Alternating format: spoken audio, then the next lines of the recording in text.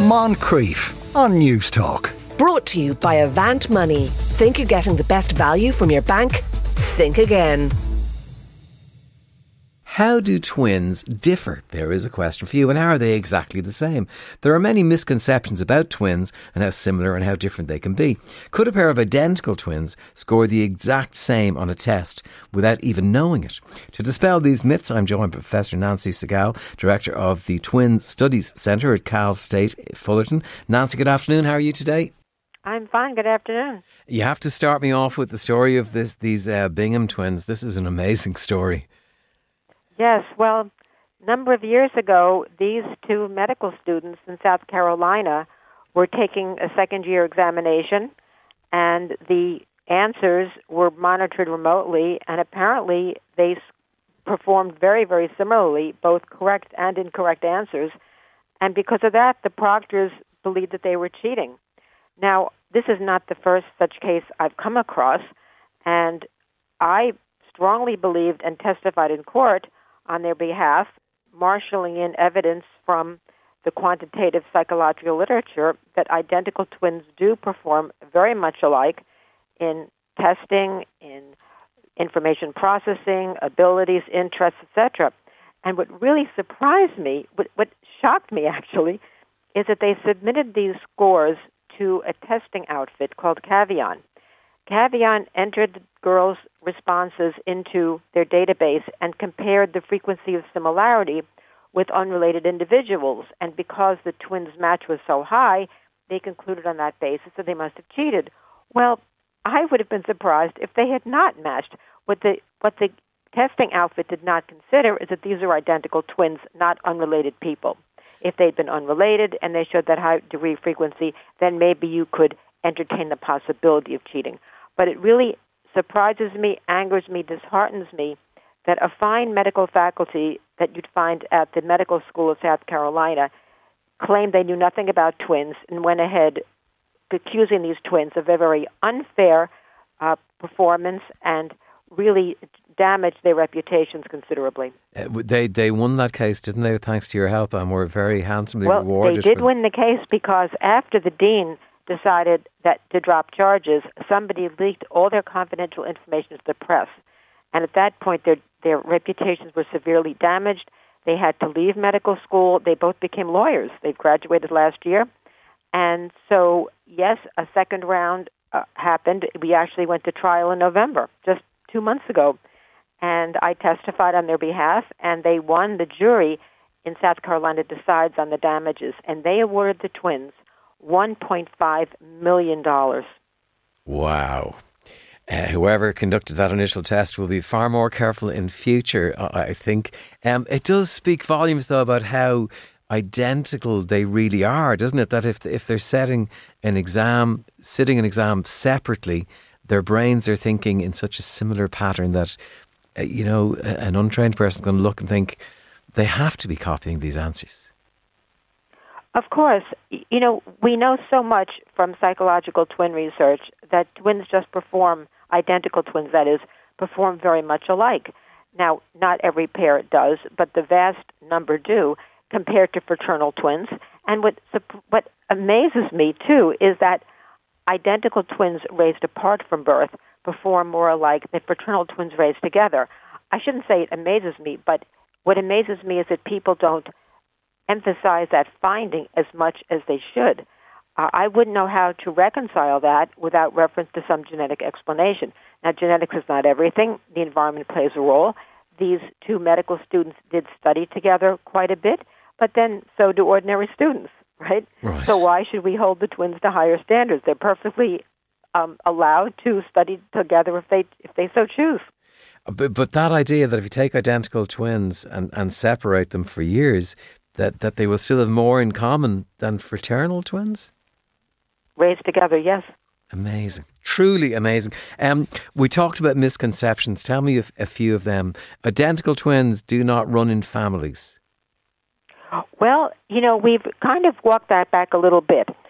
Identical twins may run in some families because we do see them repeated over subsequent generations. I came across a neighborhood, a community in the south of Brazil, and there was a family there where there were 5 generations of identical twins. So we think there may be a tendency genetically based in some families, but in some cases, identical twin just seems to be sporadic.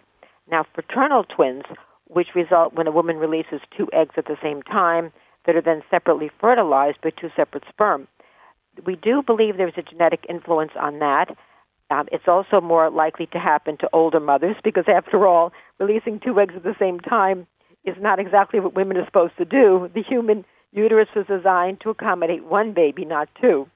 And so this is kind of a reproductive error at the end of one's reproductive years, but nevertheless a pleasant one if all goes well with the pregnancy. Right. So older mothers are more likely to conceive fraternal twins than younger ones. I do see a few others, though. Your consumption of yams can increase the chances of conceiving twins.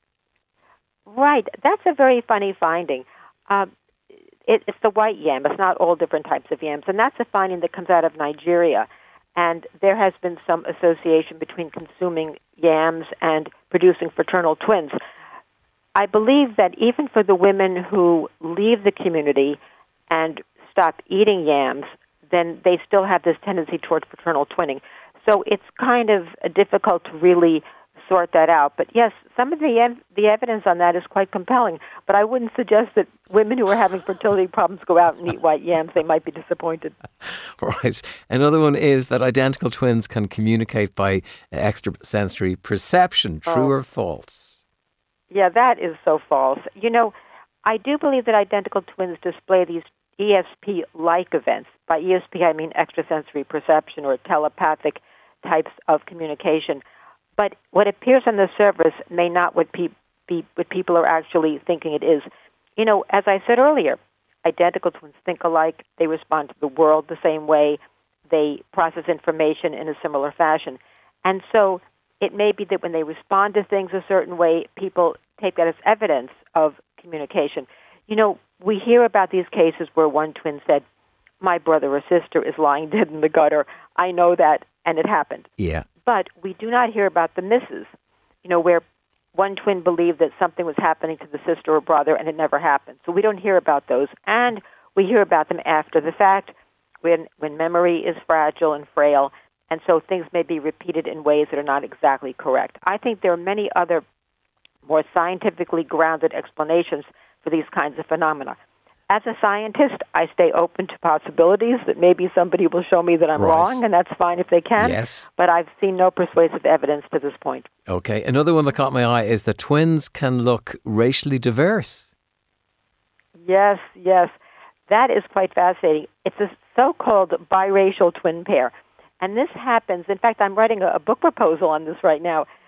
What happens is that if twins are born to mixed-race couples, say you have an African-American father and a Caucasian mother, the way the genes assort is that one child may take on the physical characteristics of one parent, and one twin will take on the physical characteristics of the other. So they really almost look different in ethnicity. And so when people see these twins, they're kind of astonished. And there have been more and more cases of this because mixed-race couples tend to be a more common mating system. I know the frequency has gone up quite a bit in recent years. Right. And to call them biracial is really not correct because both kids are equally biracial. After all, they inherit half their genes from each parent. But they give the appearance of being biracial. I think we should call them biracial looking, for example. But what fascinates me is that I would like to know more about what it's like to grow up as such a twin and what are the parenting challenges. I know a little bit about that. The press has not covered that yet, and that is going to be the subject of my next book proposal. Right. You're a twin yourself, are you?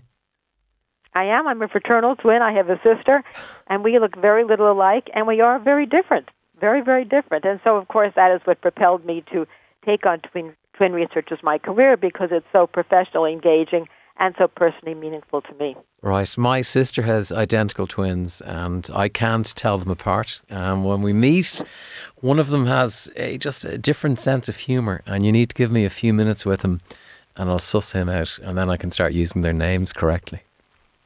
Well, that's very, very typical. And I'll tell you that I think that people outside the family like yourself who don't live with them are probably better judges of twin type. You said they're identical because you can't distinguish between them. than people who live with them.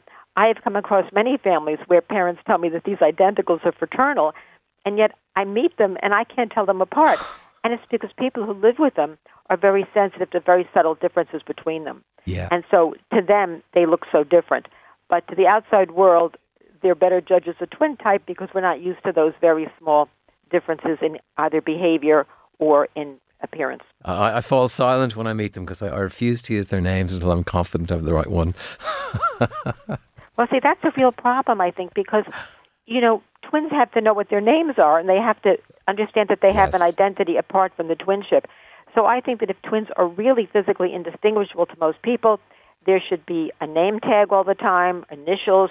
There should have a hairstyle that's somewhat different, because I think it's so important that people call them by their name and not just twin or hey you, or avoid their name entirely.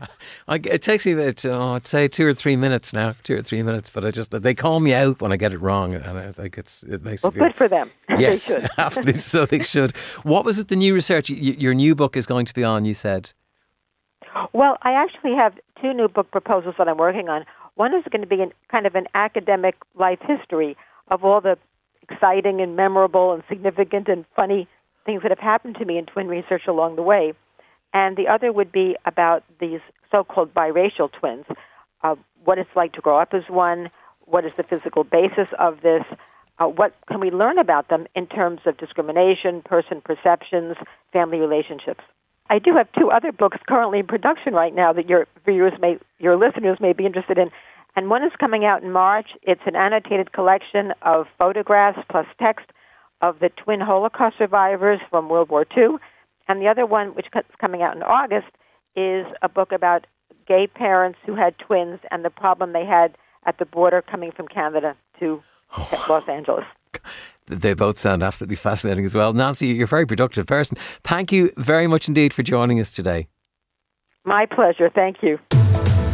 Moncrief. Brought to you by Avant Money. Think you're getting the best value from your bank? Think again. Weekdays at 2 p.m. on News Talk.